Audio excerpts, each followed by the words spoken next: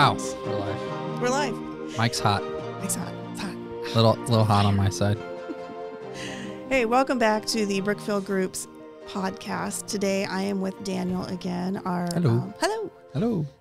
We are going to be talking about a couple of things today. We're going to talk about something called shadow IT, which is a hot topic today. Everything hot. Shadow. Everything hot. Oh, like how you do that rabbit thing. I'm not good at it. We have too much light in here to be able to do that. Chris got rid of all the shadows in here. And then from that, we're going to kind of go into something called layered security. So first, like an onion? Very similar to an onion, believe it or not. Interesting. Yeah. So first, let's define what is shadow IT. You want to take a stab at it?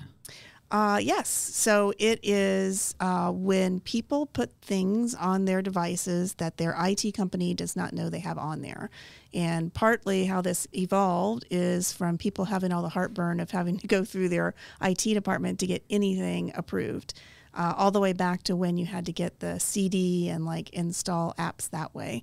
But it has really blossomed like an blossom? Like an onion blossom? No, I'm going to go with exploded. Exploded is better because it's kind of a bad thing. One, with bring your own devices to work, and BYOD. Two, BYOD. The pandemic, with everybody working remote, they're home, they want to change, or add, they found an app that's really going to help them organize something. So, hey, I'm just going to download all those ads you get for like Monday.com and what we got, Notion Nation out there somewhere probably. Ooh, I don't know that one. Notion Nation. And then and I am guilty of this next one, using, like I have all of my work apps on my home computer, and sometimes I'll be like, oh, I'll just hop on, I'm watching TV and surfing, I don't know, kitchen islands, let's just say. And it's like, oh, this thing came up from work, so let me just do this real quick, and then I'll just email it to myself. Then that's causing a lot of problems too. Am I close? Yeah, I think roll credits, you want to end the stream. I think we got all of it there. So no, we'll there's plenty. Just move on. I don't think I need to say anything. Next topic? Okay, next topic is... No, yeah, I mean, we see it a lot. There's plenty of awesome apps out there, but not all apps are, approved by a company or by their security standards or things like that. I know a common one that a lot of people probably use are like Slack or Discord or something like that is sometimes mixed personal and business use a lot of times. Different applications that'll show up there, when you start looking at app marketplaces, like whether it's the Windows App Store or you're just going around and you see a free trial or things like that, it's really easy to turn it on. It ends up being why a lot of individual users have admin rights on their machine when maybe they shouldn't, because they can download things. You can download good things just as easily as you can download bad things. And so sometimes things will hide themselves as a Slack install, and it's not really just a Slack install. So, if there is an app that you have to install for whatever reason, making sure that it's secure and actually the app that you're intending to install is a big deal. And then I know it can be a headache or an inconvenience, or however you want to define it, as something negative when you're having to wait to get something installed or get something improved. But most of the time, the reason for that waiting is because someone or a company is trying to do what's best for you and for the organization to keep everyone protected. So it's definitely a hot topic of conversation, and sometimes it also results in costs that the company's not knowing that they're paying for. So whether you work for a company and you're expensing it and it's just getting through, those dollars, you might be doing it, someone else, those dollars can really add up. So a lot of times if we see things like that, we're called in because someone's seen it on the financials at this point, that they're like, hey, we're spending X amount in IT things that we don't actually use. Like, well, somebody's using it and they're just expensing it somewhere along the way. So picking a technology stack and sticking with it as much as possible can save you a lot of money as well as keep you more secure. And not all of it's bad. I mean, if it's a decent app and 2 or 3 people have downloaded and used it, there could be actually cost savings if the company decides, hey, we're going to embrace this and we're going to get the enterprise license, and now everybody's going to have this. But I wonder if a lot of people are just under the assumption that their virus software, whatever they have on their laptop, is going to protect them from any malicious app that they would download. Most of the time, it would hopefully do that, depending on what antivirus you're using. Using next gen antivirus that's checking signatures and how it's actually accessing your computer. Is it opening up command or a PowerShell in the background or things like that? Should catch it, but there are plenty of people that are just using, say, Windows Defender or some type of antivirus that's not checking for that type of install, and it could be totally benign from a scan from that standpoint, but then it's actually doing something later on in the background, putting a foothold in or something along those lines. So, has there been a famous one? Not that I know of, but like a one that people have downloaded and it didn't happen for a while, and then all of a sudden, I don't know. Chris, can you do a Google search on that? Let's see what's out there. I don't know off the top of my head. There's got to be one. I would imagine. Yeah. I know a lot of there's more security around defending the SaaS environment of things. So like if there's a malicious file sitting innate in your OneDrive or Dropbox or Google Drive or something like that, that might not have it might not be doing anything malicious right away, but then you go and click on it later, then it can just all of a sudden launch, and that could just not even be on your machine at that point. It's just in the cloud. So I'm sure there's something along those lines that's come up over the years. I'm doing a search here. Okay.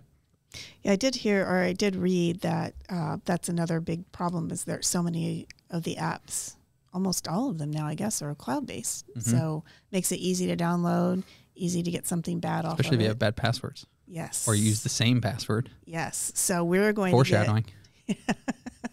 So next week, we're really going to be diving into passwords. I've got a very cool infographic that I did that talks about the problems with password, how many people are negligent in changing their passwords, use the same one or the famous ones. Do you use a password manager? I do not. That is on my list by the end of the year. I should not have asked that question. Sorry. But I will tell you you Can you edit that out, Chris? Done. I Perfect. would say I don't have a duplicate password to anything. You add a number at the end of each one. No, Yeah. I had exclamation point or $sign. No. Oh, okay. No, I'm able to remember the majority of them, believe it or not. And so far, knock on wood, which is not very good to do, I'm not having any problems with it, but I do need a password manager by the end of the year. What would you suggest? I use Dashlane personally. Dashlane. Chris, can you put my my referral link, my referral code up on screen? A t-shirt or Yeah. coffee mug or something? Throw my QR code or something there. I use Dashlane currently. LastPass is a big one. 1Password. There's quite a few out there. Google is really pushing their one built-in directly into Chrome browser that now ties into their new phones and their whole security hub craziness. There you go. Dashlane. Take control of your data.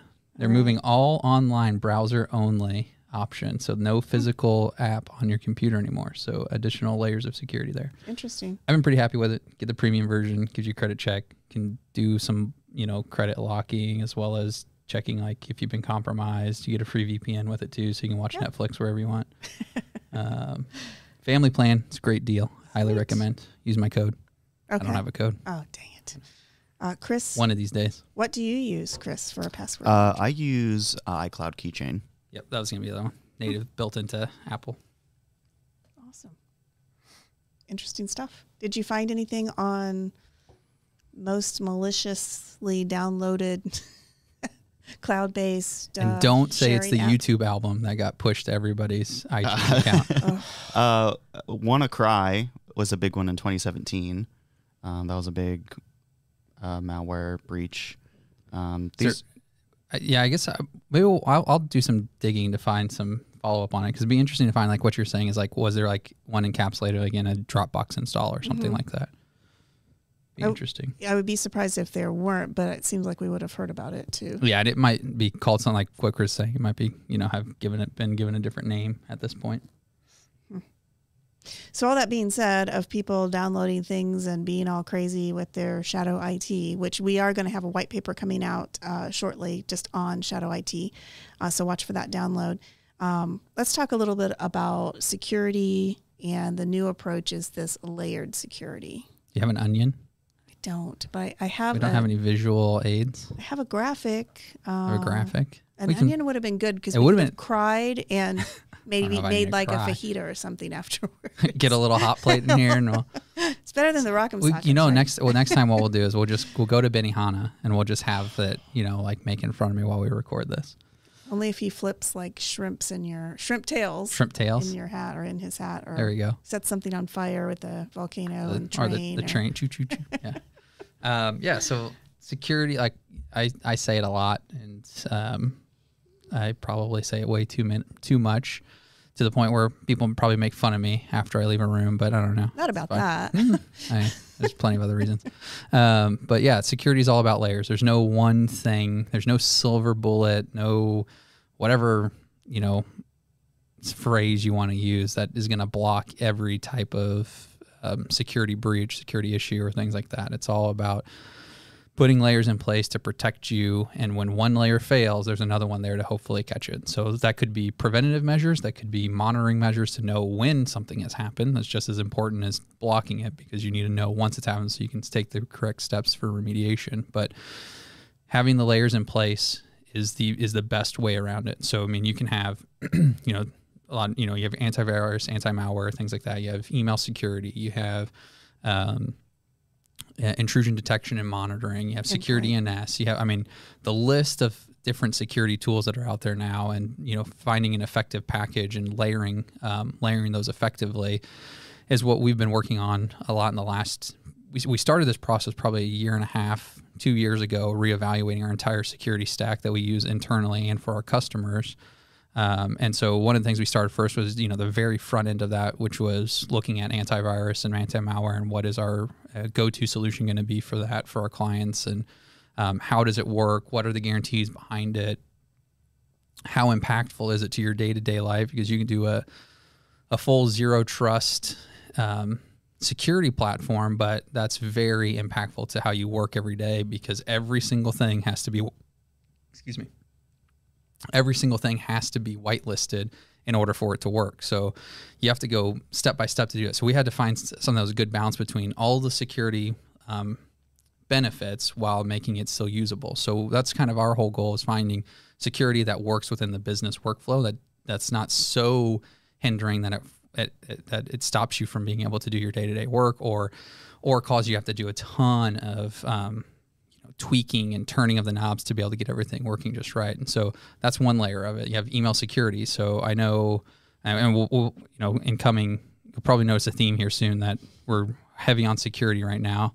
But I saw a fact that 92% of all ransomware and phishing attacks come through email. So having something on your email is just as important as having malware on your computer, so you can stop it before it gets to the computer. Security NS, that's something that's great, that uses a proxy service to be able to make sure that when you click on something, it checks your DNS record before it sends you there to see if it's a malicious site or not. So you just get stopped from actually going there.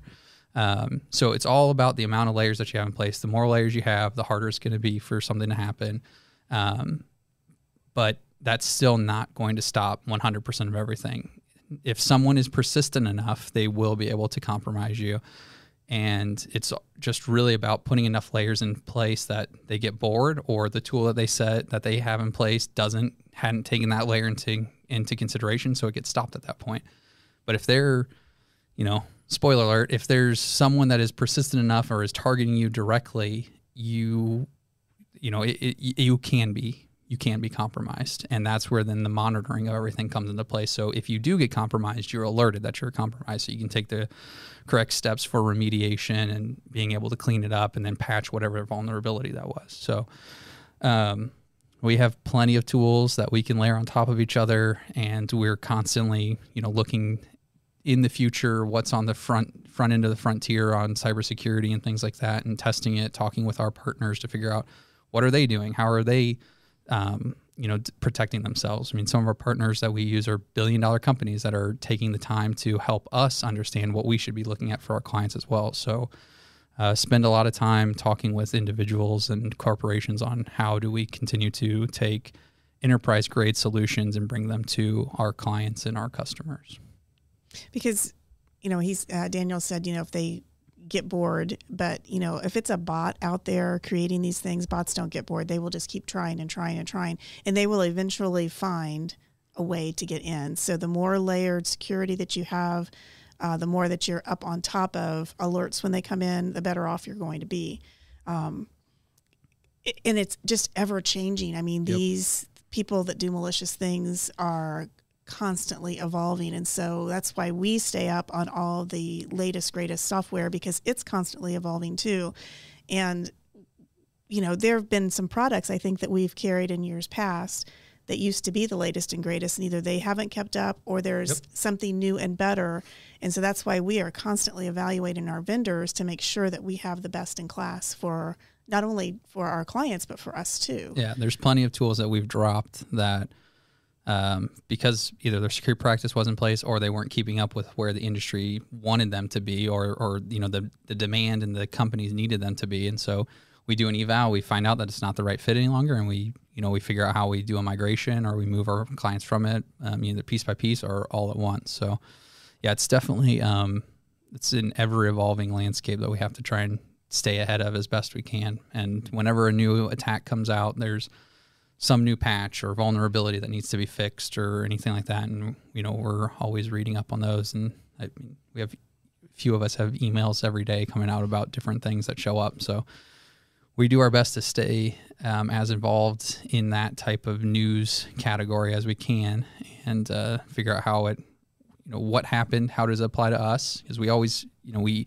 take our medicine first, so we make sure that everything gets updated or added, or if we're bringing on a new security product, we enable it on ourselves, so that way we know how it works and we know any of the pitfalls that come out from it before we end up, you know, putting it out to clients. So it's fun because you get to try new things all the time, but it's also tedious in the fact that you're always having to look for what the next piece is.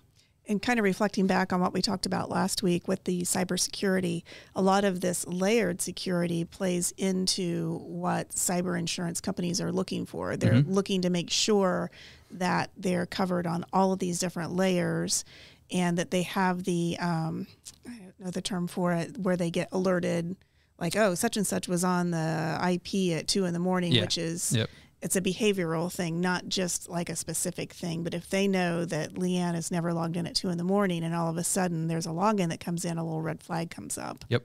Yeah. Yeah. So there's a couple different ways, different tools that'll do that. I mean, intrusion detection monitoring was probably the one that, you know, would be the most relatable, or the one that you hear about most often.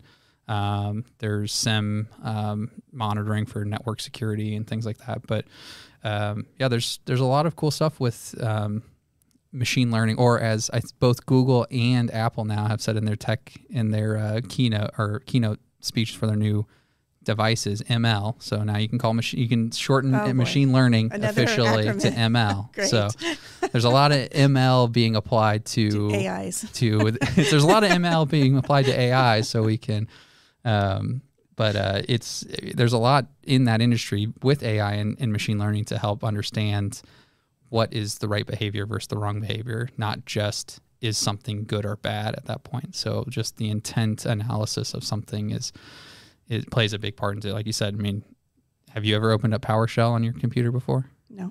Okay. It would be kind of weird if all of a sudden you start opening up PowerShell and running a whole bunch of commands, right?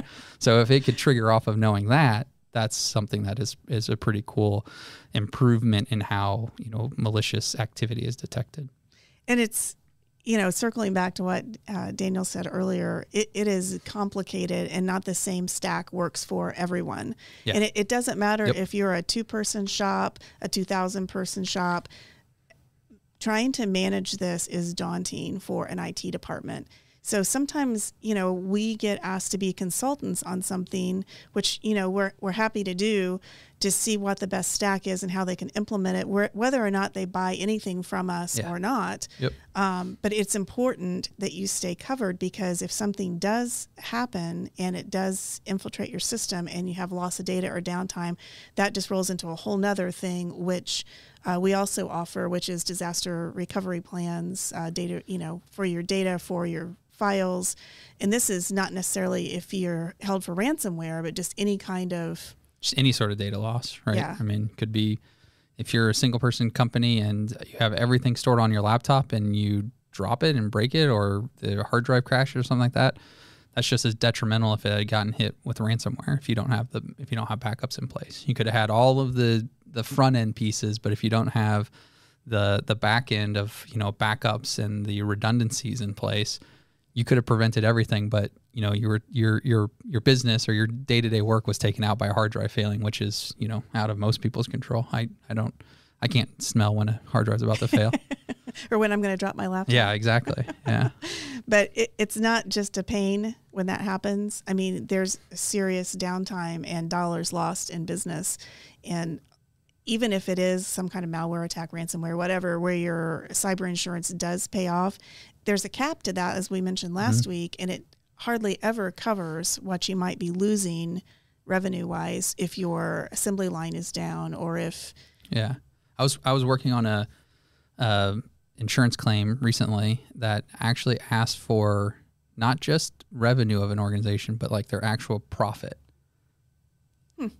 on the form to their insurance, which I thought was interesting, because I assume that the insurance company is trying to weigh out, you know, the claim of loss of productivity. Most of the time, you know, if you're the company, you're going to claim top line revenue as the amount of loss, right? Okay, well, we do about $10 a day in revenue. But if your profit's only $1, the insurance company might be trying to now say, well, actually, we're only going to pay you out $2 because your profit's this. And, you know, I don't know. It was an interesting question. It was the first time I'd seen that on a form. So it got me thinking on how are they going to use that data to try and figure out how much they will actually pay out. So because it's going to be their advantage, right? Yeah. You know that, Yeah. right? Oh, Why yeah. else would they Yeah. have it on there Yep. if it Yep. weren't? There's a reason it's on there, and it's probably not to give you more money. So we will have some of these articles in our newsletter next week. And then, again, we're going to roll into next week talking more in depth about passwords, vulnerability coming in through that way, and email security.